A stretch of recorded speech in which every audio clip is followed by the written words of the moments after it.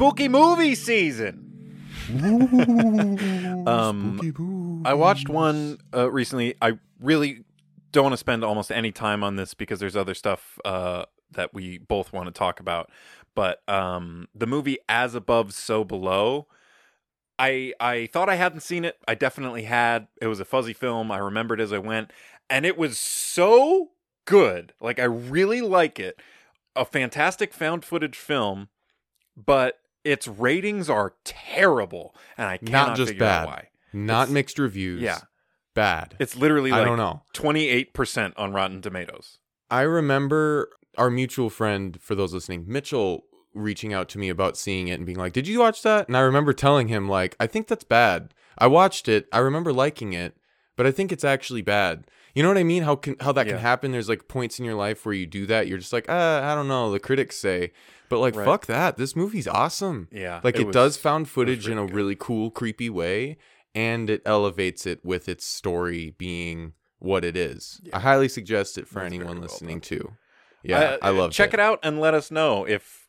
Maybe we're wrong. Maybe both of us just had a great experience with a bad movie, which happens all the time, and that's cool too. Yeah. What about you? You been spooked by anything recently? So I got a lot of messages from a lot of friends asking, "Hey man, have you checked out Bly Manor yet? Have you checked out Haunting of Bly Manor?" Because I loved Haunting of Hill House when it came out. It was so good, good. And I follow Mike Flanagan, the director and creator of the show, on Twitter. He's the man. So he did Ouija, Origin of Evil, which was the good Ouija movie. Okay. Then he did Hush, that one about the woman who can't hear and then has like a stalker trying to get into her house. That was very good, yeah. Super good. Gerald's Game, the Stephen King adaptation about the woman who's handcuffed to a bed. Yep. And then he just did Dr. Sleep. Oh, I didn't see that one, but I actually heard pretty good things. Check it out if you... Well, since you actually read Stephen King, I would read the book and then check it out, because I guess what he did was he basically fixed Stanley Kubrick saying fuck you to Stephen King by making a sequel to the Shining movie that also says I love you to the Dr. Sleep book. Cool. So Stephen King loves it, and Shining fans really like it. I, as a movie fan, just had a blast with it. Ewan McGregor is a great lead. Oh. Yeah. But anyway, this guy does a really good job, in my opinion, at doing horror without trying to be like some new, like not trying to say this is bad, but everything feels like this like elevated horror now, you know, like like let's like find some 1920s cameras to be able to film this so it looks like, which I appreciate, or like, you know, let's make this story about, you know, this, and it feels, a lot of things these days feel like forced heady stuff. Like, oh, they really want you to really be thinking about this. Which he feels actually classic. Real quick, I do want to say I saw somebody expressing this opinion and have felt a little bit more, and kind of felt it in the most recent episode about Lovecraft Country. I don't want to get too far into that, but I still think the show's fantastic. But just saying that out, yes, I would agree with that. I think throughout the Lovecraft Country hype in my brain, I've, you know, been able to check myself a little on what maybe I'm hyped about to overhype compared to some things. But Bly Manor feels like a classic. You know what I mean by that? I watched 2 episodes of it last night. It does feel like a classic. Like the way the camera is always very steady. It's like on a tripod most of the time. Angles, the narration. There's like this one's kind of narrated. I really like that. Feels very classic movie, you know. Mm-hmm. Also, if you remember from Haunting of Hill House, or if anyone listening watched Haunting of Hill House, one of the great things about that show was even behind what was happening. Like, so there's the show as you're watching it. This is cool. This is scary. And then there's things you're like realizing, like, oh my God, was that? Oh my God, did that? Right. And that scares you, and that's cool. And then on top of that, after I watched the show, I like go on Twitter and find out that people are finding all these like hidden, like shadowy people in the background and stuff. They're everywhere. All I'm going to say is look for them in Bly Manor too. Yep. Look for that shit. Yep. It's so fucking creepy. Yeah, honestly, we had a little bit of trouble falling asleep last night because we watched it super late. I just kept watching it because I knew that would happen to me. I was like, Right. I'm going to watch this until I'm nodding off so that I can just pass out. Also, we're in a cabin in the middle of nowhere right now, and it was Which like really is windy similar to the outside. So it setting. was like, and I like heard things like tapping outside, and I was like, Nope. we're just gonna turn a light on. Nope. But yeah, you couldn't just watch one episode, could you? No, As soon as the yeah, first episode yeah. ended, you just kind of like let it keep going. It feels like a big movie. They got some good creepy kids who also feel, empathetic enough. Yeah, again, I'm I only was 2 saying that episodes in, throughout. but- It's a great show that you can constantly be like, "Oh, I think this is what's going on. Oh my god, no, I think this is what's going on. Right. I think this is what's going on." And Yeah. the kids are a big part of that. Like Yeah. being able to be like, "These kids are creepy. You know what? These kids are really cute. Oh Yeah. man, I feel bad for these kids. Right. Or are these kids fucked up?" Like it's just Yep. and all of that will happen to you within the first 30 seconds of meeting them. That wasn't like Right. spoiling the Yeah, show. no, That's totally. like Yeah. Well, I have another one more thing that I think we should touch on in this intro section, and that's the viewing of me the viewing by me of a movie for the first time that I really should have seen a long time ago. Fargo. woo! Yeah. Classic. That's one of, in my opinion, just the best movies. I get why. It's so much of it is very in your aesthetic and my aesthetic about like stuff we would want to make, like for real, 100%. And I think this is partially because it's set in Minnesota, like in Minneapolis. But even before that, like the first shots and the first scenes, all I'm thinking is this just makes me want to make movies right now. It makes me want to make a movie so bad. No. The Coen brothers movies are the best examples. Mark Duplass said this once. It's so clear when you watch their movies that they already saw this exact movie in their brain before they made it. Mhm. Like what you're watching is so like, it's just such a movie. I don't know. Like, Yep. I love Fargo. The dialogue and the way the dialogue is delivered. And that was my introduction to Frances McDormand. Oh, yeah. And that still might be my favorite performance of hers. I'm gonna puke.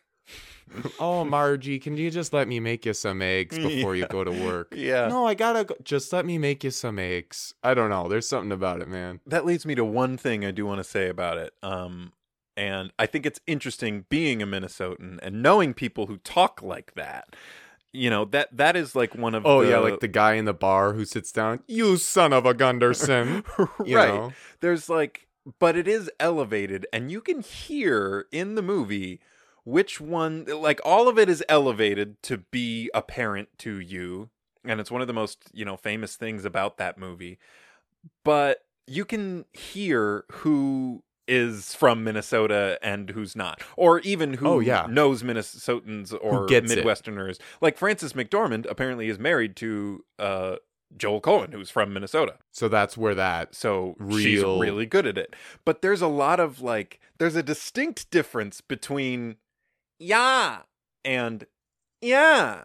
You know what I mean? William the second one Macy is it's real a little people. different. Yeah, right. William H. Macy is still he's one of my favorite actors. Oh yeah. Period, maybe. But I think he's one of the examples maybe that you're talking about where you're like, I can hear that he's just going, yeah. You know what I mean? Yeah.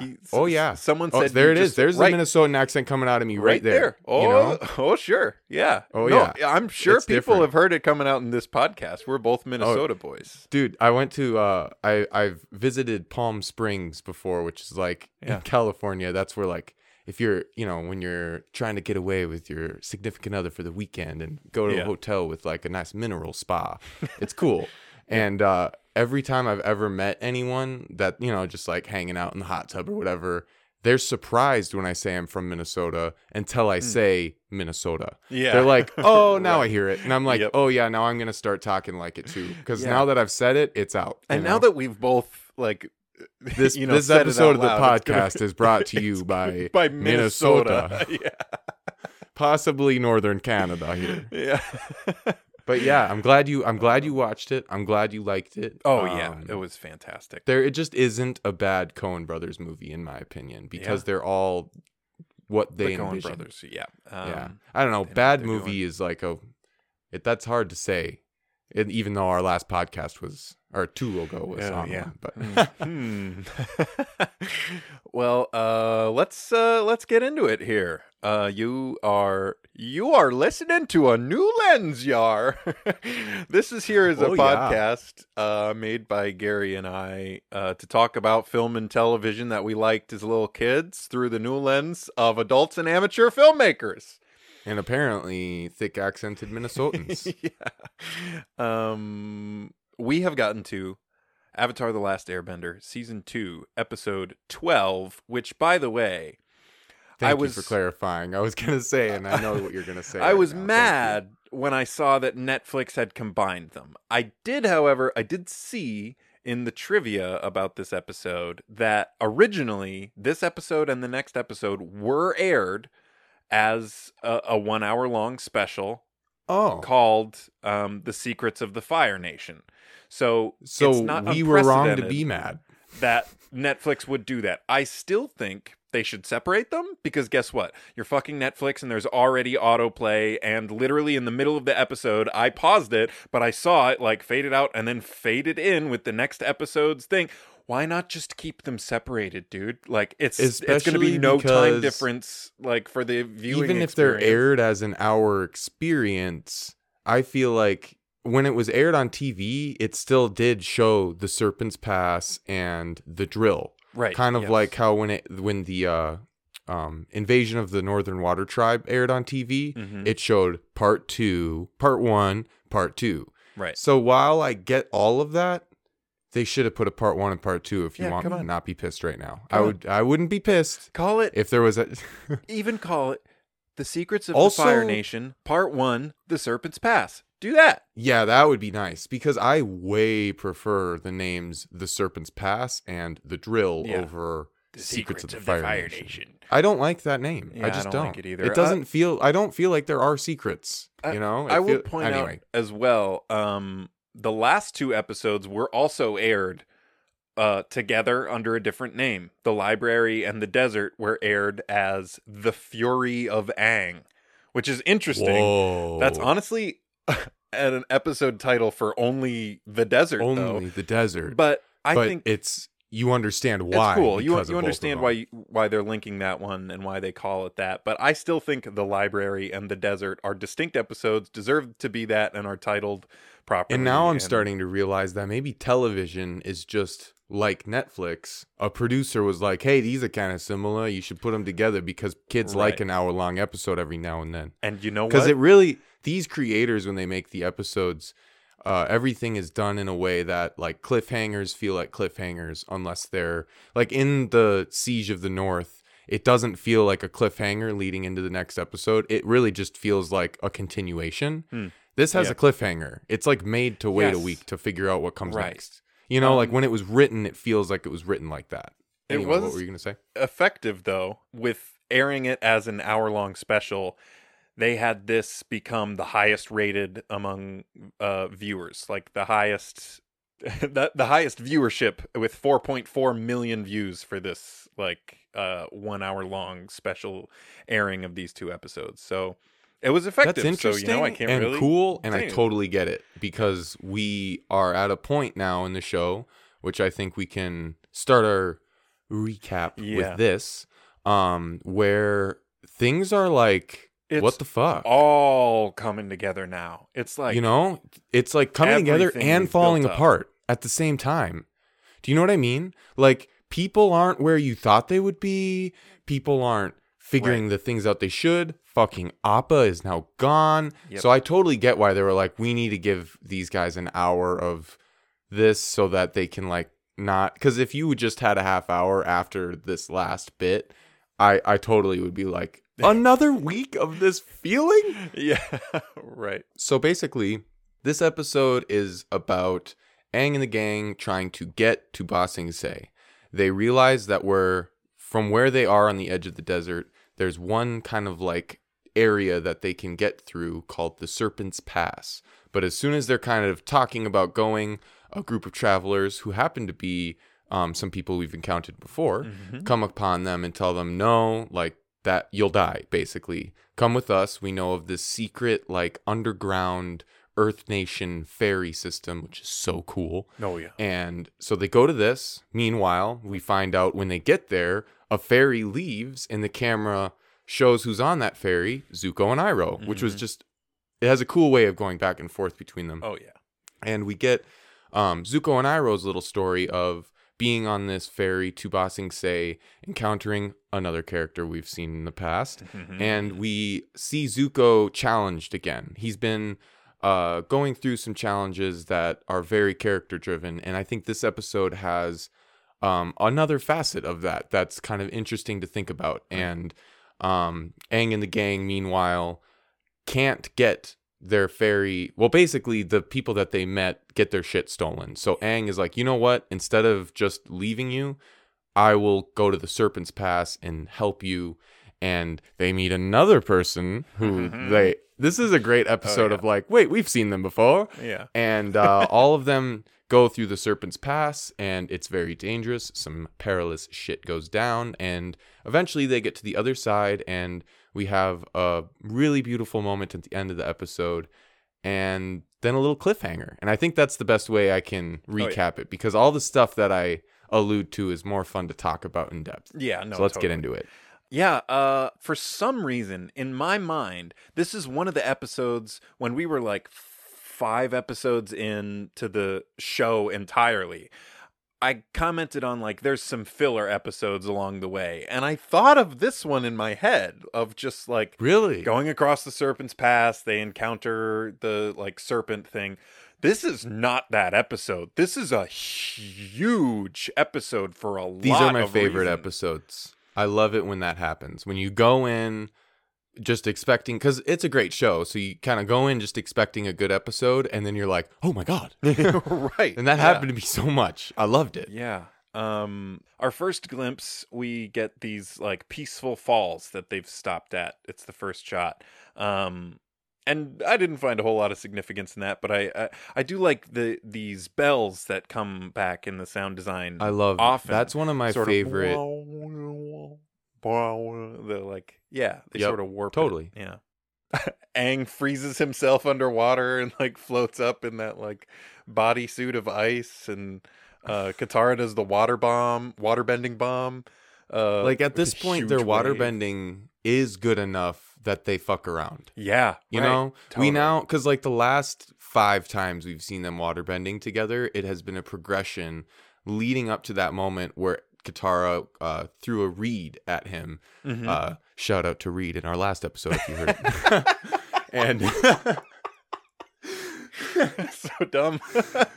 That was good. Okay.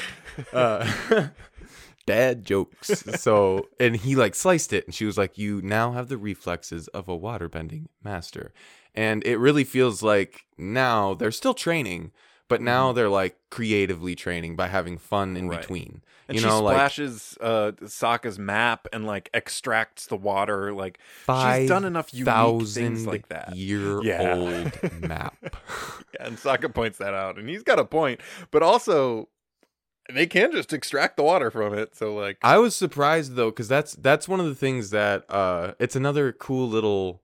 I love it when this happens on the show where I go, ooh, I'm gonna think about the physics of that, because like so earlier when she was using her bending water for them to drink, they commented on how gross that is because you know she used it on the sand benders or whatever in the swamp. But on the swamp, I have a feeling that it wasn't gross, because here we see her extract water and no ink comes with it, no dirt comes, you know. I think she has the ability to like literally be bending pure water. Yeah. So I almost think that Katara could like bend ocean water and make it drinkable, like bend the salt out or something like that. I started to think about things like that, and I don't know. I just think seeing her do this raises my like interest in her skill level. Like it's not she can't just like do elaborate things with the water. She's literally now pulling the water out of a moist map. She's not moving the map. She's pulling the water out of it. There's like and it doesn't rip. Microscopic bacteria and stuff too, though, that like would float in the water. And that who it knows? would be, you know. Who knows? Like where her level of But, what that yeah, but I mean, attends to. But it's interesting that she's able to do that, and when we see the map again, it's totally fine. Like it's they look at their map, or I think it's a different map of their, you know, not the 5,000-year-old one, but the Earth Kingdom map, and Sokka's pointing out their route through the Serpent's Pass is how it's labeled, and they're like, oh, okay. Toph's like, is that the only way? And Sokka says, well, yeah, I mean, it's not like we have Appa, we don't have a whole lot of other choices. And Katara gets a little like sensitive, and Aang sees them, and he feels, I totally understand this feeling. yes, like so I haven't related deeply to a character as much as I did to Aang throughout this whole episode, yeah. and I didn't relate to him as a kid. right. So it's No. so cool actually understanding what he's going through emotionally right now. Feeling the but I pressure also relate of to everybody. Katara. Yeah. I think in this scenario, she's right, and Aang is being a little unhealthy about it.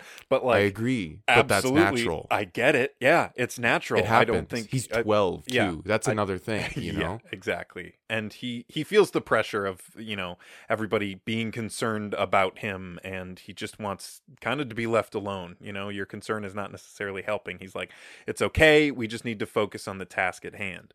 And this is when these refugees come by, and there's 3 of them, and 2 of them are a couple, and the woman is pregnant.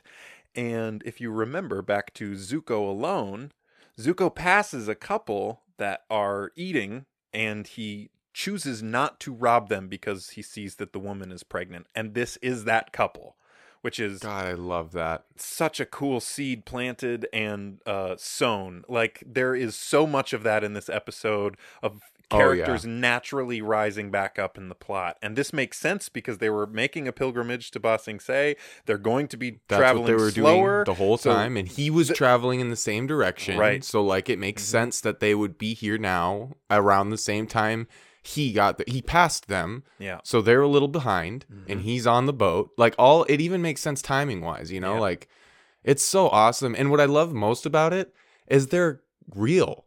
Like when we meet this guy, he's kind of goofy. You know what I mean? Yeah. And I like get you that. almost expected it to be like hello, we're a couple, and like it's gonna be like this beautiful couple, but they're a real couple. They're just Right. people, and I don't know. I loved that. I don't look up all the actors like you do, and I should start. But who plays the husband really gave him. I believe the husband's name is Brian Tochi, and the wife's name is Kim My Guest. Great And voice acting. Those character by the names two of are them. Fan and Ying, and I think it's very cool actually that these are Asian actors, which is great. In the main cast, I've noticed there's mostly white characters. Even Sokka and Katara are indigenous characters played by white people, but I think it's very cool that that they do incorporate that. They do make a point to, in the voice acting, incorporate that. And also, I didn't know this, but a character that we'll meet soon, Suki, Jenny Kwan, is the actor who plays Suki, and she is also an Asian actor. So I don't know. I just think that's cool that it's not quite as whitewashed as I initially was thinking, even though, Katara, Sokka, Zuko's not either. Dante Basco is a man of color. So I don't know, that's cool that they do incorporate a good amount of diversity into their we better acting. pray to God that they do even better for this live action show coming out, because based on some of those things, some of that news, because I know that the creators of this animated series, that is like the one thing that they're like, if we could do better with an anime or with a live action, the only thing we could do better on is making it obvious that we are including cultures by having people from cultures play the cultures we're there's celebrating. Hard amount of You know what influence. I mean? Sure, yes. And then they are leaving the series, which makes me worried that might be why. I hope that's me being like a negative, like assuming the worst. But it's disappointing come to on, see that they've left Netflix. If you listen to our podcast, you better be casting the right way over there. this group tells them about this hidden ferry, which is very cool. We will get there in a moment. Once they find out about it, this is when we cut over to Iroh and Zuko on this ferry, making their way over. And I love Iroh's the first line that we get is Iroh saying how odd it is to be going back to the site of my greatest military disgrace. To feel all, oh wow. As a tourist, puts on a hat, throws on a hat. Yeah, no, I love that because you really like. Oh wow, he's a general. You know, like it. Yeah, and it's not just a throwaway joke too. That's an experience that I think veterans have. Sure, like returning to a place that they've been to, and it can be like a feeling of both. You know, great. I'm sure he feels like a number of emotions, oh, sure. And maybe that joke is his way of being like, oh, I don't want to feel that right now. You know what I mean? Yeah, some of that expressed in Da 5 Bloods pretty well. I agree. A lot more wow negative focus, I think, in that movie. But some of the characters definitely express that sort of interesting, revisiting a site that you went through that in. But Zuko expresses his dissatisfaction with this life that they've been living now for a while. He says he's tired of living like this, and he tried to do it alone for a while. He thought that would help, but clearly it did not. He almost starved to death. So now he's back with Iroh, but they're still banished and have to be in hiding and living like common folk, which I'm sure for a spoiled prince is fuck this. Yeah, and that dirty. Brings us back to those early episodes when they were buying shit with Iroh's weight in gold, the monkey with the ruby eyes, and right. all, they shopped. Yeah. They weren't just taken care of. They also had an abundance of money. Mm-hmm. And now he's experienced basically poverty, not having money or resources to have food, which is interesting how it's shaped him. I think he's more angry about it.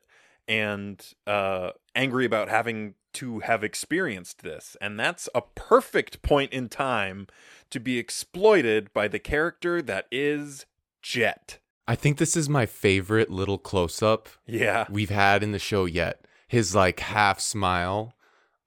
When we first, man, it gave me chills when I saw him. I forgot that he's back, you know? Oh. He's here. He's with Smellerbee and Longshot, who we remember from the episode Jet, where he was first introduced. And he basically proposes a plot, and he says he's dissatisfied because the captain of the boat is hoarding food, which is dude, you're just on a ferry for one night. Are you really that dissatisfied with how much food you're getting? But I mean, maybe the conditions are bad, but he says, this is a really interesting thing to think about. It's not as simple as their point of view or whatever this captain's point of view probably is. Right. And they are fed. Zuko has a bowl in front of him. It doesn't look very good. It's gruel it's porridge with or some chunks something in it. But they have food. But he says the captain is up there eating like a king. And Iroh's what sort of king? He says, the fat, happy kind.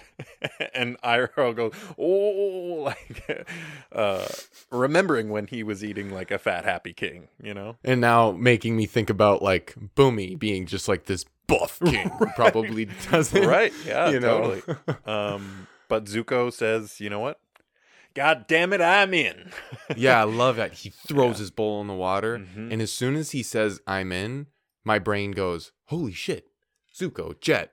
This is such a brilliant combination of characters, because they're both for where they are in their arcs. Yes, because they're both conflicted. They're not good or bad. Right. They're not anti-heroes. Yep. They're just conflicted men. People, yes. And they're about to be not juicing each other. They're about to be enabling each other's conflictions. Yep. You know what I mean? It's man, it's so sinister, but also so satisfying, because it's so cool seeing these two characters, because you don't want to see Jet and Aang do something together, because we like Aang and we don't like Jet. Yeah. But we kind of like Zuko for some reason. Right. And now we can kind of like Jet for some reason. Yeah. And just kind of like this. It's this cool. But be wary of it. But we're happening.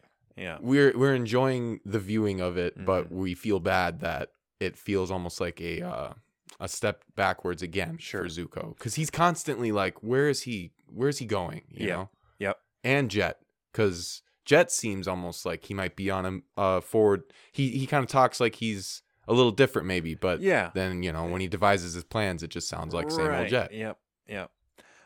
Well, there's several characters being reintroduced that we remember from the past of the show. And this is when we cut back to the most important one, I think. Cabbage Man is being denied at the gates of the ferry because or his cabbages are because the lady running the entry says, even if one cabbage slug gets on there, it'll rot the whole thing out. So she gives like a signal, and a platypus bear just in a suit, like with a hat, just destroys that's their his security guard. cart. Is the platypus bear? Cabbages. Honestly, I love that they found a creative way to bring that back. That's not forced. Like that's totally it's totally a thing. Sense. And it's funny because it's like customs, and you just like can relate to that, like how funny that is, like trying to bring fruit from another country. Like you can't do that, Yep. But this is like a whole nother level because it's the cabbage guy. Yeah, so good. And Aang tries to get them tickets, and she's like, yeah, okay, another avatar. Try better with the costume next time. And there's just a bunch of people trying to get through dressed as the avatar. I really like that because you would wonder why people wouldn't do that, Like all it takes is some tattoos and orange clothes and a staff. Paint an arrow on like that's head. all he has needed to do in a couple places to prove that he's the avatar. So like it makes sense. I love that. But Toph lays down her like family insignia, her credentials on the table. And this is the first time we get a full idea. We really understand we now get what it means to be a Beifong. Yeah, of the Beifong family. She's like, anyone flying the signal or signet of the flying boars, deserves, she ass kisses is what I'm getting. Yeah, the lady literally changes from a character into like an AI that's willing to just make it happen. You know what I mean? Like it's almost like a non-character writing thing to say because she's so like, no, you're good. So you win. Now Toph rolled a natural 20. Yeah, right. Yes. So now she's got them tickets by saying they're her servants basically, and Momo is her seeing eye lemur.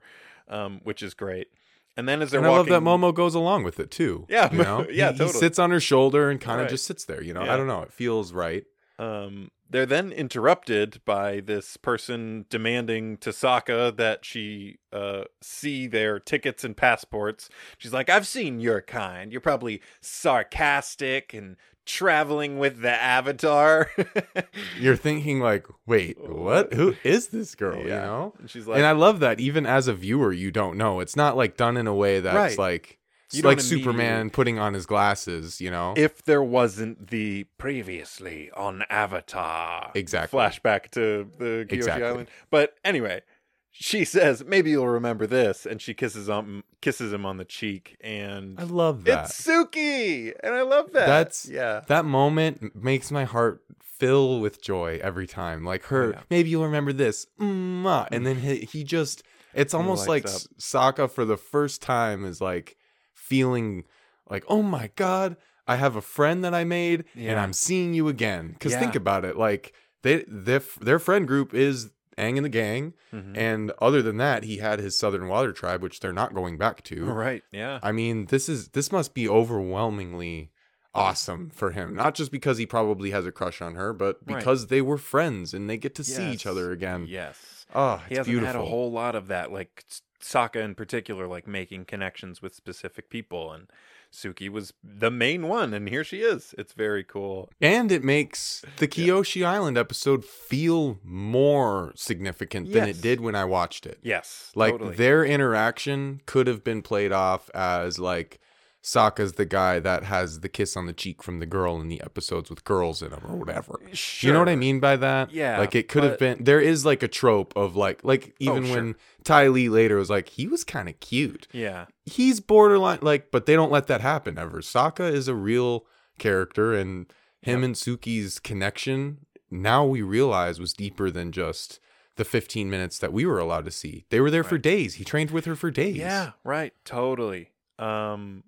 she asks, or she comments on, like, his sleeveless, Yeah, like, working I love out. And he that. says, "Yeah, I grab a branch and do a couple chin-ups every now and then." And then it goes silent. It's not like clearly making fun of him. Like sometimes there's like a wah wah that's like very clearly making fun of him. But this is just like he taps his arms and there's just like kind of some strings like pluck, pluck, pluck, and Yeah, it I just love it. makes it goofy, but not like blatantly making fun of him. I love And that. it's great too because he's not like weak. He's a great fighter and he's gotten stronger throughout the show. Yeah. But he's a 15-year-old kid. You know what I mean? Yeah, Like he's totally. or 16. Like it's that classic 16-year-old boy being like, "Yo, check Yeah, out I my work guns." out. And it's like, dude, you're not Oh, gonna get God. guns until you're like 24. Yeah. Chill out. Yeah. I find it interesting how much validity and likability Suki is granted by the simple interaction of her and Momo. It really struck me. Like Momo comes up and Momo remembers her too, and she like goes, Wow, yeah. "Momo," and she scratches his face, and he just like looks up in a very, very authentically like pet cat or Like dog when you way. yes, no, when you when go you up and see you that like get the in their cat, face the and they neighbor, look at you all we happy. have a cat in our apartment who's Yeah. an outside cat, always sitting like right outside our door. And Yeah. at this point, she walks up, or he, I don't even know, Yeah. and just like goes for a little pet, and I just scratch their little Yeah. head and go inside, and And that's they just that. look And at you all happy, and that's yeah, very like well done. The Momo it thing. is, And it really yeah. is, and you're right. It makes you go from Suki is like, oh, I'm feeling that connection with Sokka more. Now it's like Suki's part of the group. Yeah, right. Even when she's not part of the group now, I'll know that she's part of the group. Right. It would be like if suddenly for some reason Sokka or Katara or Toph had to do a mission for a few, like it's like Appa right now. He's Yeah, still part of the right. group even though he's missing. Yes, It's which cool. is a And good they did that with transition her. to. It feels very natural the way she's involved in this conversation. when Yeah. she's like, "Where's Appa?" And they all, and she looks at Aang and she says, "Like, I'm so sorry. Are you doing okay?" I love that she asks that. That's Yeah. such a hard question to ask people when they're grieving, and Yes. Suki is the person to do that. And she You know does what it I mean? so authentically and well, and it makes me sad that Aang is still in the place. But like again, super understand the perspective been he's there. coming from. I have been there for It's sure. easier to be like, stop asking, Yeah. stop, Yes. than it is to admit, no, I'm not okay. Right. Than to be like, no, but we're moving along. That's like Yep. basically. Yeah, but he's trying to get cameras off him, people to stop looking Yeah. at him. But then they find out this pregnant woman and her group, all their stuff's been stolen. This woman that runs the entrance of the ferry is being a real dick about things, and basically It's not okay. It's very not okay. That's especially when you think They're about even the like, context can we of the just show. give them our tickets? The point No of passport. this ferry system is to get refugees to safety, Right. This is It's the point. hidden. which actually feels very real. Like there's Yeah. always going to be a fucking power complex in Right. any system, even the ones that are trying to be helpful. And there's always going to be people that only care about themselves in any system or situation. And that's why it's so frustrating when they get their things stolen, because you're like, these are two people who we now know have basically traveled across the Earth nation Right. to find Yeah. safety. She's pregnant. Zuko, the bad guy of the show, spared them, and yet someone from this Earth, another refugee looking for safety, decided, fuck these guys, I'm stealing their shit. It's just, the show is so much more complex than everyone in this like little area is going to be good, and Right. they're all going to Yep. be there for each other, and we never find out who stole it or why, or it's not like later Jet's like, I swiped these, it's Right. it really Yeah. doesn't feel, it almost doesn't feel like it important, but that's Yeah. what's important about it. Exactly. Things still happen, Things happen in other people's lives that come to your attention, and it's in like so noble of Aang to unquestionably just say, then I will take you through the Serpent's Pass. You need love to it. get across. We did not see, and the way their stuff was stolen never comes into our point of view. It never comes into the gang's point of view. Aang other never than asks. how it has Yep. affected them, So Yep. and he sees he needs to help, and he does. Suki says she's going to come along. They get to the gates of the Serpent's Pass. It's very different than they were imagining, or how the map pointed out. It's like a thin, giant, tall strip of rock, like 20 feet wide, that just juts through. And there's this gate that says "Abandon Hope." Oh my God. Very pirate-like. Brutal. Well, Eva was actually just telling me about, she saw pictures online the other day of a bunch of different places that park rangers have just put up. Like there's also a cave that people were like cave diving in a lot, and people kept going missing, and they put a sign up that said, "There is nothing in this cave worth dying for." Like, these are real types of signs that people put up in places that are just extremely dangerous. That's like, don't go here. Yeah, and that's and it's a great case to talk about the preservation of nature. Like, there are going to be instances where nature is not safe, but it's not our job to just be like, all right, destroy that. Mm-hmm. Put a sign up. Yeah, but they don't listen to that sign because they need to get across. That's the thing. Mm-hmm. They need to go. They can't abandon hope in this moment. But then Aang, this moment really, really breaks my heart, because he connects hope and how hope is useful or not with the teachings of the monks. And it makes me, because he says the monks taught us basically that hope is a dangerous, like, he says something, I didn't write it down, but what he says is basically like, no, man, like, that's not why they taught you that. Right. This is not why they taught you that. You're using the teachings of your culture to try to, like, get yourself to explain your way out of this. But I think even he knows deep down, like, that's not what that means. Yeah.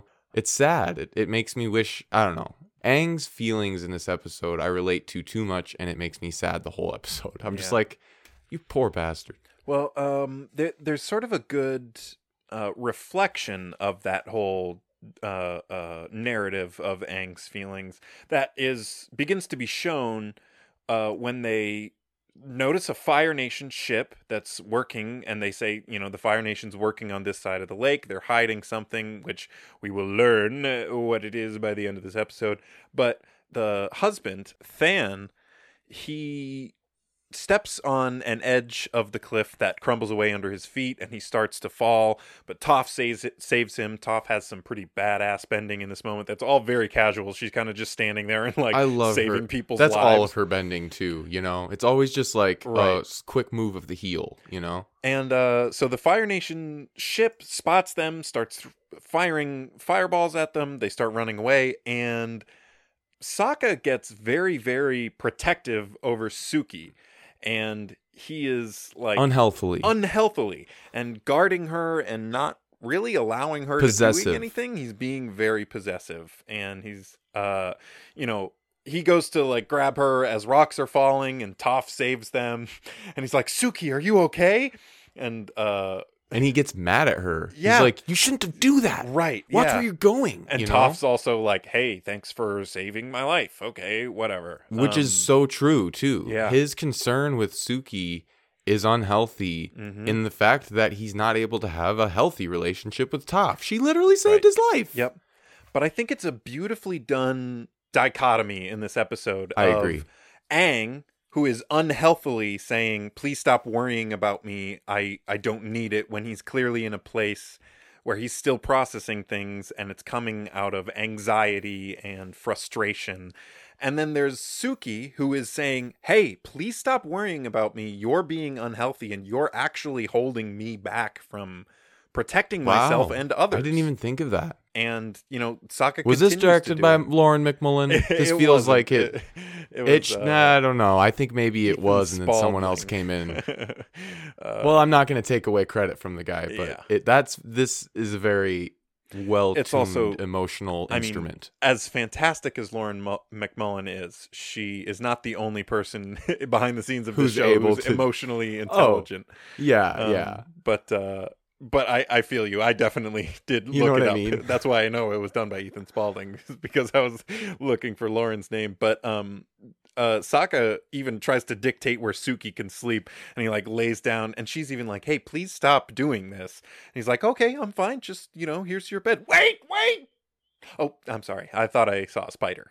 It's like, So Sokka, you like gotta I let like this the go. moment because it's clear that he's not aware that he's being that way, Yeah. Like whenever he has those, I'm sorry, I just thought I saw a spider. Mm-hmm. He thinks it's fine to be doing that. You Right. know what I mean? He's Yeah. not going, oh wait, was I just overreacting? In the moment, I think he doesn't realize it, but I think with time, when they have their conversation Yep, in a moment exactly. here, at this point, we do switch back to Zuko and Jet, who are executing Jet's plan to basically infiltrate the captain's food quarters, or the kitchen, and steal the food and bring them to the lower decks where they can share the food with people. And it's actually, it's got a Robin Hood feel to it, which kind of Jet Yes. sees himself as, where we're I taking totally agree. from the people who have too much and giving to the people who have not enough. But did they take every single They thing? did. I think they took Yep, all the that's food. the thing. Mhm. That's the thing. That's where Jet's ideology, it always goes a step too far. But at the same time, Yeah. they are feeding everyone, Right. Yeah. I like the way they align in how Zuko has his dual blades and Jet has his two like hook swords, and the way they use them in this scene, especially Zuko flipping the bowls onto each Oh other. my god, stacking that's them, one of my tying them up. favorite Oh, things it's in so the dope. whole show. It's so dope. It's so cool. Although at the same time, you're like, what are you gonna do when you get one of those? You're gonna like lift it up. It's gonna. Yeah. Yeah, that's true. Longshot shoots this super thick arrow into the top, and they sort of zip line down with the food, which is so cool. Like, you see him pull out the arrow, and it's particularly big and strong, and you're like, oh, okay. And then it's because it needs to bear weight. So Yep. I just like that they paid attention to that detail. But yeah, they execute it. They give the food out. We go back to Aang. He's having a moment alone on a ledge in the Serpent's Pass, and Katara comes up and tries to address, because she can tell, even though he has, changed from his rage afterwards, his fury, as I guess the creators would like to put it. He's still clearly not processing this in a great way, and she says, "Hey, it's okay to miss Appa." But Aang expresses when he was missing, he was so angry, and he never wanted to be out of control in that way. And Katara is saying exactly what you're thinking this whole time, which is like, hey, it's okay to still feel. You really think he's about to have a Right. like a breakthrough? Like it feels like he's about she to says, be like, yeah, you're right. It hurts more to hope, but please don't stop caring. And he just turns to her and says, "Thank you for your concern, Katara." Like, the thing I is, hate it. It makes me so sad. You can call out people's names, but in conversation like this, especially with someone as intimate as you've seen that these two people are, and how understanding and close their relationship is, and we've seen them training together and processing emotions together, to say, like, if I were to say to you right now after you said, "Hey man, are you okay?" And I said, "I'm fine, Gary." Like, yeah, it is a whole different thing. It adds like a little stinger to the end that makes her go, right. "Oh, okay. Thank you for your concern, Katara." Sorry. And I just wanted to only talk about it for a second because it's one of my favorite shots in the whole show.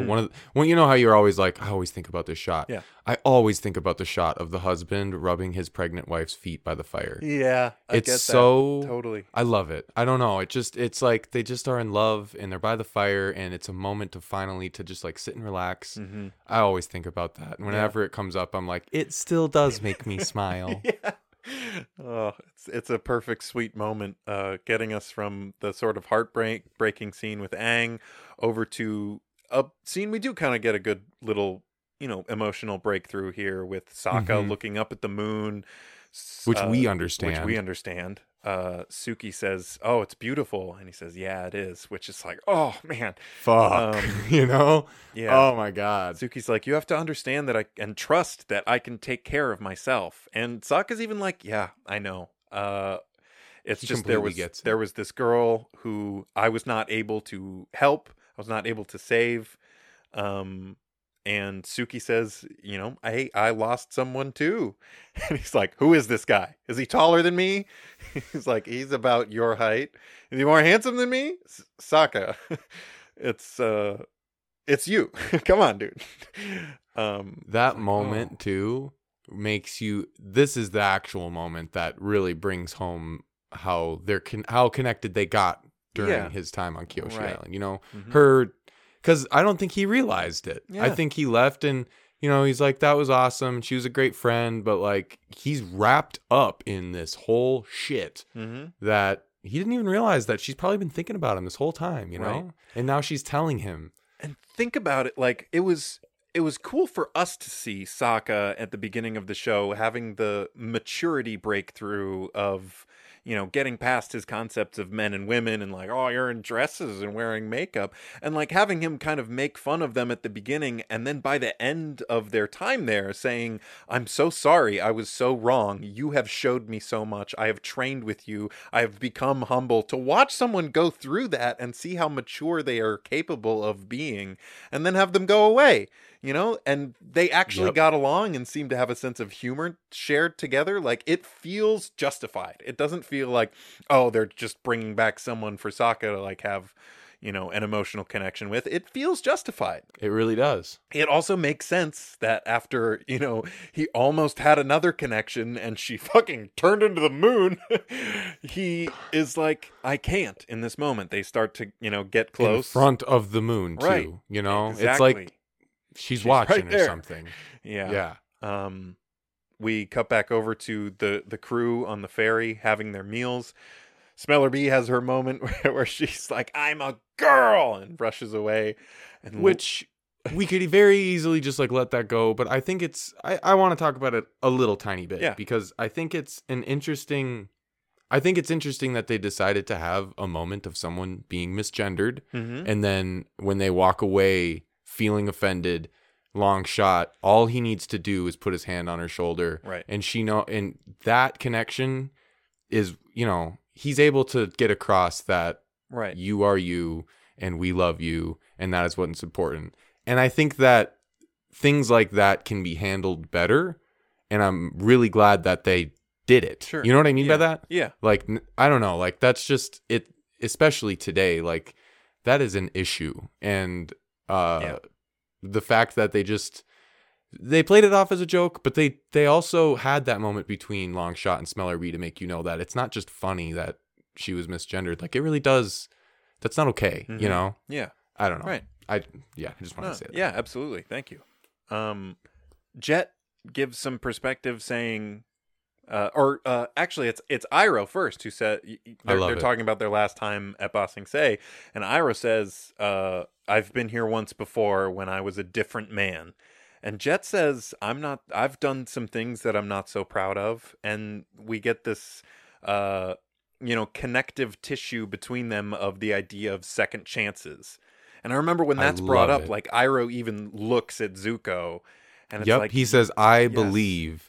People chances can have a second chance, and then he looks right at him. Yep.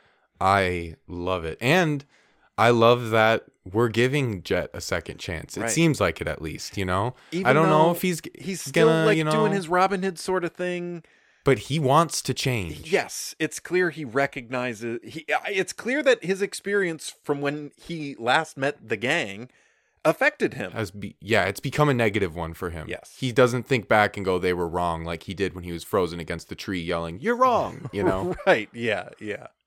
Well, the gang comes to a flooded stretch of the path, which is like, oh shit. And in any other universe, you'd be like, oh god, no, what are we gonna do? But we've got benders, but they're fine. It's fine. But it's still a huge feat that Katara just feels comfortable just parting the waves, turning into such a bubble for them to walk scene through. Too. Oh, they do it so cool. It's I love that beautiful. Aang hands his staff to Toph. Yep, so that he it's can such a little detail, but when we see the side view of all them walking and Toph's holding the staff, Aang and Katara on either end doing this, fishes are swimming by. Yeah, it's otherworldly. It's very so well beautiful. done. Like when they're from the outside, you can see just the bubble. It's not too much going on, so you can see through the bubble and see all the people and the bubble forming. It's like you can see the water and the bubble there. And then when you're inside and there's an angle, you can see the drawings of the outside of the bubble, but it's not transparent yet. You can see them like marveling at the shape of what they're doing with their bending. And then there's a picture of Toph walking from the side. It's a profile shot. That's the one. And then it's transparent and you can see the fish swimming by. And Momo jumps out and tries to catch a fish. And I love that moment too. Me too. That moment reminds me of Finding Nemo. Yeah, totally. And then something big comes by. Now we know. Why is this called the Serpent's Pass? Serpent's Pass. Because there's a big fucking serpent. And it's just a serpent, too. It's right. Like, it's not like the Unagi, like, had its, like, jet of water. Right. I almost, like, wondered, like, oh, shit, is this thing gonna, like, have a water jet, too? But it's just straight up a fucking serpent. It's just and it is fucking with them. Fucking Rayquaza ass looking serpent. Shout out to Pokemon Emerald. But this giant serpent breaks the seal of their bubble and water starts flooding in, and Toph acts so quickly and just brings them up on a I don't know if it affected it, rock. but I like to think her holding Aang's staff helped her bend a little bit. I don't know why. It just, she's holding the staff when she does it, and then she hands it back to him, and it almost feels like she was like, thanks. Yeah. I don't know. Yeah. Like, I know she was holding it for him to do his bending, but there's just I don't know. Yeah. Like, she focused, like a focus in D&D. Right. This is just another little detail that creates such a large world. Sokka says to Suki, "Can you make it stop?" And she's like, "Just because I live near the Unagi doesn't mean I'm like an expert on all giant like water creatures." And it's bringing us back and reminding us of the Unagi and the different kinds of creatures in this world. I just think that's very cool. And that it's not just like this mythical beast that shows up. She literally like lives by the Unagi. It's like a landmark, you know? Yeah. That's cool. And then we get some of the coolest bending Katara has ever done. Oh my God. She builds an ice bridge. And then once the people are across, except for Toph, I don't think is there yet, she just looks over. Yeah. She looks over and she creates this like ice board around it's her like feet. Frozone. Yeah, but dude. like even cooler. Yeah. Like, and just I'm sorry, Brad Bird, but like Katara, Katara, she got you. Oh, yeah. man. So cool. And then Aang is kind of doing it too with air. Mm-hmm. He's like air running on the water. Right. And the animation This is of just all a of fucking this cool is so thing. well done. Clearly spent a lot of time on this. Aang starts making a whirlpool that actually eventually that Katara is helping with. Yeah. That's so cool that they're on either end of it. I love it when they bend together. Like, it's like they're one mind, you know? And we also get a quick glimpse here of, you know, Toph is a character who is very tough, and we've gotten that side of her, but she's also a little girl. And You're right. We don't really see get a that glimpse of often. that in this. Like, she's there and she's like, I think I'm going to stay, you know, not take the ice bridge. I'm going to stay on this rock where I can see. And then the thing I slams wonder down. why she and her didn't just scream, like bend her rock forward or something. Yeah, I wonder. You know? I mean, a little overwhelmed with everything, I Interesting. think. Yeah. But the scream she lets out is like, it's a little girl screaming at something almost killing her. And she almost drowns. And Suki just jumps into action. So Swims awesome. over towards her, lifts her up. Oh, Sokka, you and she's saved wearing me. full armor. That's too, true. Suki. Like, Sokka goes to like take off his clothes so that he's not weighed down, and Suki's clothes are probably 100 pounds. Right. She just like jumps in and saves her. Yep. But yeah, I love that moment. She gives her a big old kiss on the Sokka, cheek. Yeah. She's like, actually, it's Suki. She's like, okay, you can let me drown now. But they succeed in this whirlpool. They slam the serpent's head on the side of the serpent's path, and they're able to get away. And they're clearly near the end of the path because they exit the serpent's pass. They see the wall in the distance. Sokka's like, oh, it's got to be smooth sailing from here on out. And that's when a pregnant lady goes into labor. What an episode, you know? Yeah, man. And Katara says, you know, she's helped Gran before with this sort of thing.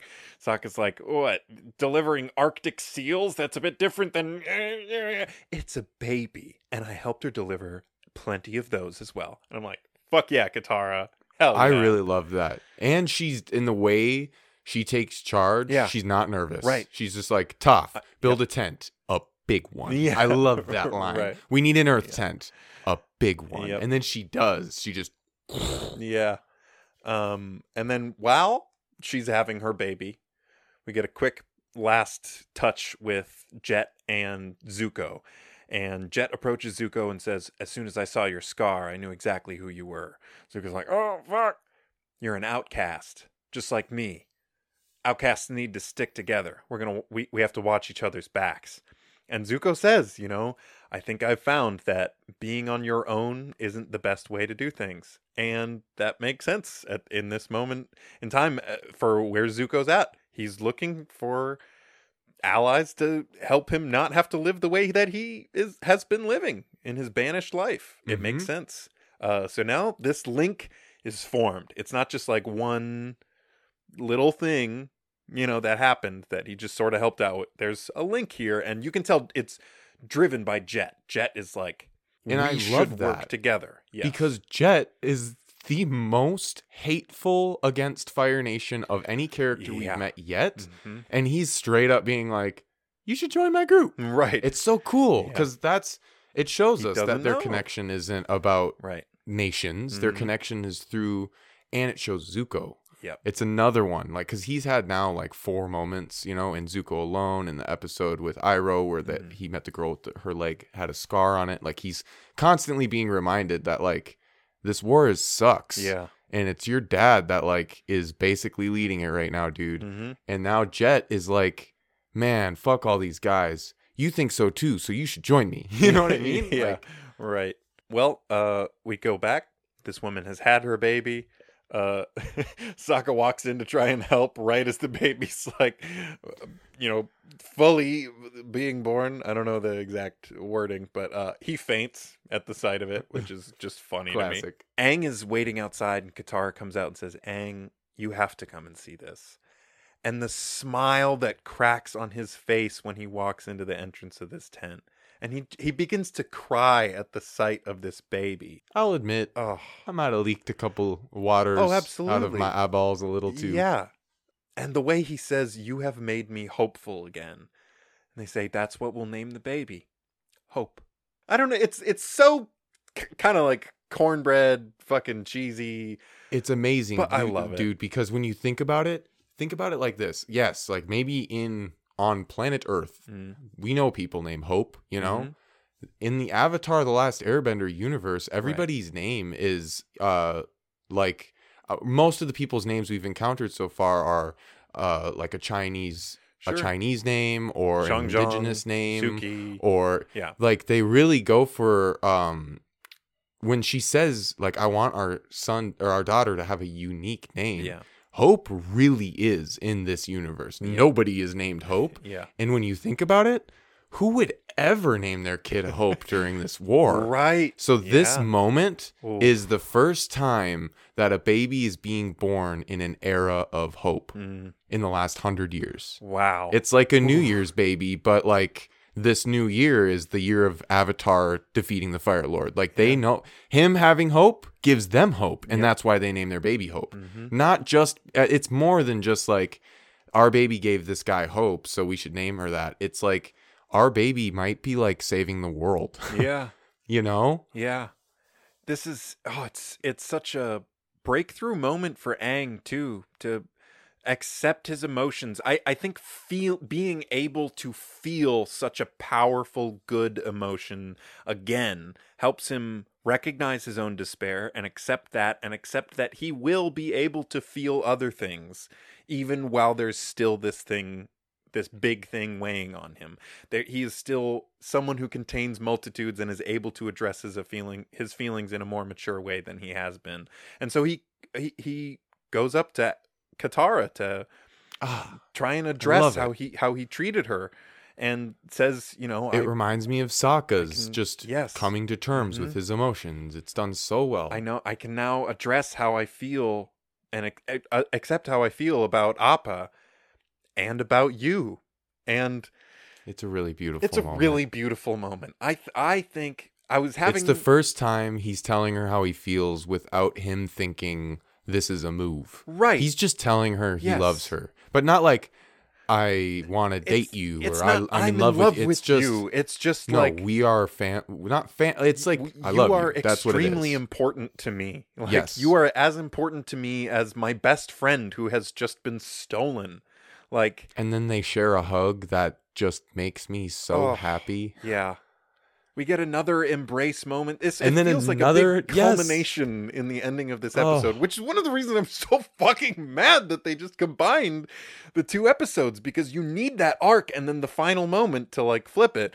But we get this I other agree. resolution moment of Sokka and Suki Suki. leaving. Suki approaches him and tries to say, basically tries to apologize.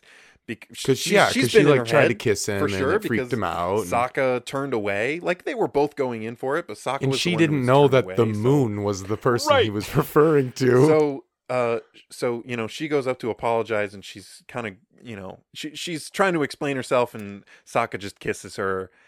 I did notice Eva retract when he says the line, "You talk too much." But I felt like it was kind of a tongue-in-cheek. Like, I get why that would be. It's not a great thing to say to somebody, especially like to women who are, suppressed in their voices and in conversation a lot. But it feels tongue-in-cheek coming from Sokka to me, because I think he's aware. The only difference that could have made it so much better would have been him say, "You're saying too much." Yes. Because she doesn't talk too much. But like, that's what he she means. doesn't. And we know Right. that's what he means. Yep. And it almost, what's cool about it too, is this would be a moment she would do to him. Right. He's the Yes. one that's like that. That's and why- she would say that to him. She would totally be like, "You talk Yeah. too much." I feel like but it feels like a flip of that. I and I love it. seriously even went back and scrolled through, like fast forward through to the end of the episode, The Warriors of Kyoshi, to see if she had said to him, "You talk too much," because I feel like It felt like it that, felt didn't it? like he was referencing her saying that to him. I don't think she has said that, so I think it's one of those things where, like, just modify it a little bit and it would have been great. I agree. Yep. But Aang decides to go in And alone. then the camera, this is a great directing moment too, Mm. because they kiss, which is hard to animate, and they animate it in a way that is not Yes. it's It's not going on. weird. It's very sweet. It's just good. like lips connecting, Yes. like puzzle pieces, Mhm. And they kiss twice, which I love. Mhm. Like I don't know why I love that. I love that he kissed her, and then They kiss. they kissed again. Yeah. And then the camera on their second kiss pans up, Mhm. and we see what they've been getting to. Like, we Right. see the actual wall of Ba Sing Se, and then we see Aang fly up the wall. And I forgot just how, so like this music that's building up while he's flying up the wall is cueing the fact that, like, look how much wall there is. We're going to be so safe. It's Yeah. like this amazing music Right. because, like, he's flying and flying and flying and flying. The wall is like a half a mile in the air. You know what I mean? Mm-hmm. And then he lands, and then this camera shift when he just like realizes, Yep. holy shit, The what drill. an episode There's ending. a drill. The Fire Nation has this weapon to be able to get through the wall, and Aang just says, "Appa's gonna have to wait." And it's just like when they find out that this group has had their stuff stolen, and it's like, there's no question about it, we're gonna be helping them through the Serpent's Pass. It's And like that is why Yep. he is the Avatar, why- and that's his. Well, that's not why. That's what his role as the Avatar is in Yes. this lifetime. Yes. Do you know what I mean? Yep. You can tell now that, like, Kyoshi and Roku, and those are the two that we've heard speak. Yeah. Every Avatar has, like, their role. Mhm. Aang's role is very largely influenced by Katara, Mm. like in the episode Imprisoned. No, I will not turn my back on someone who needs me. Mhm. I really think Right. that struck a Mm. chord with him That's a and very good point. built him up as this, like, he won't either, Yeah. Totally. And that's how they end the episode, us knowing now, okay, like, we had all of this really great stuff happen. We have another challenge to face, Mhm. but Aang is emotionally prepared for it now. Mhm. He's not going into this next episode all fucked up inside. Right. He's ready, Yep. and the episode ends. So it's like a cliffhanger of like, oh shit, but you're also like, but he's ready. Yeah, totally. And again, I'm mad at you, Netflix, for combining this episode because there's so much to talk about just in this first episode. You can see we're a little over our usual time though. I hope you don't mind. Hopefully, I mean, the conversation was engaging enough for you not to notice. You're listening to this because we didn't. Yeah, I checked. More than halfway through, we were like, "Oh man, okay. We've got a lot to say on this one, but we still have to talk about Kid Moment of the Week. Kid Moment of the Week. This is a segment of the show where we choose one moment from the episode we have just watched that exemplifies kid culture. I don't know, kids kid mentality. You know, the type of things that when you're a kid you laugh at, and when you're an adult you look down at your kid and warmly smile, happy that he just laughed at that joke. Yeah, right. That's what cute humor is. Hell yeah, right? Yeah, I'm gonna go with after Sokka asks Suki to like control the giant serpent monster, he picks up Momo and he tries to please take this humble sacrifice. He just holds Momo up to the serpent.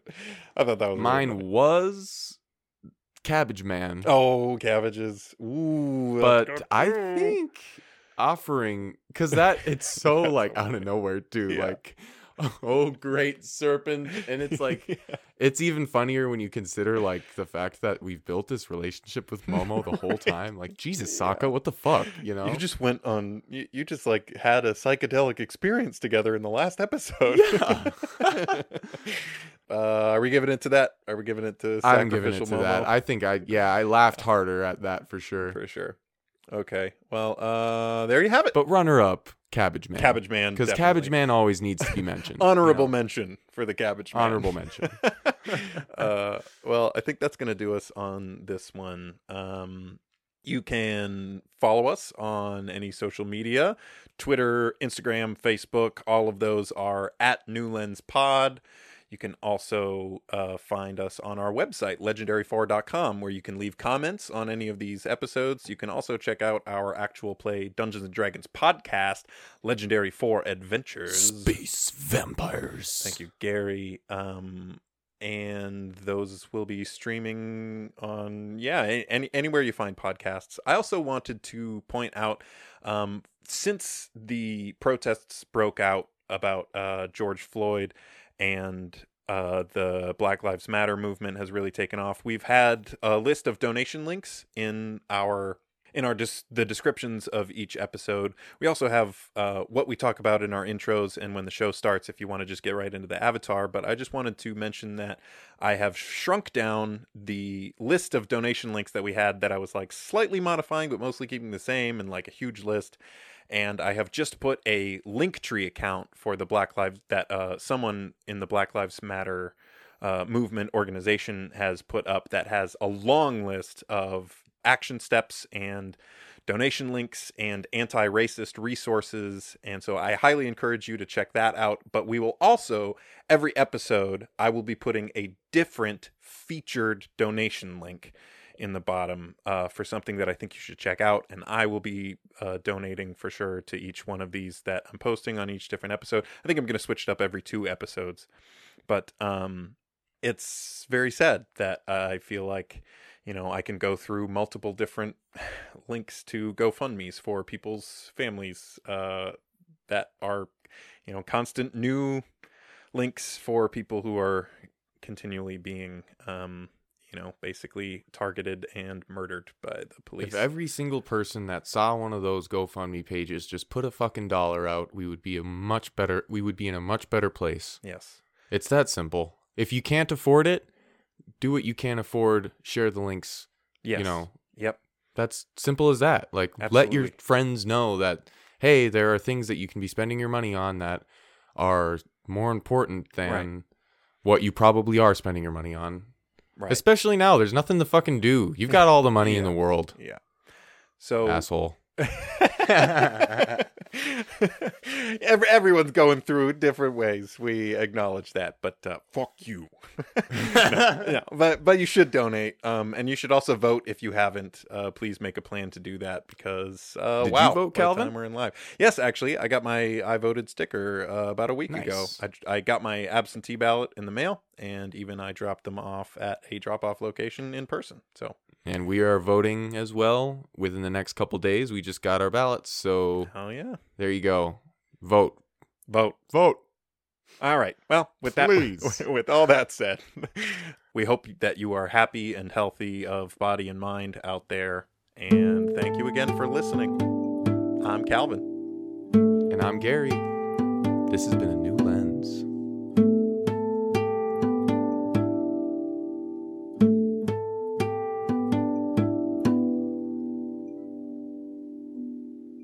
My cabbages!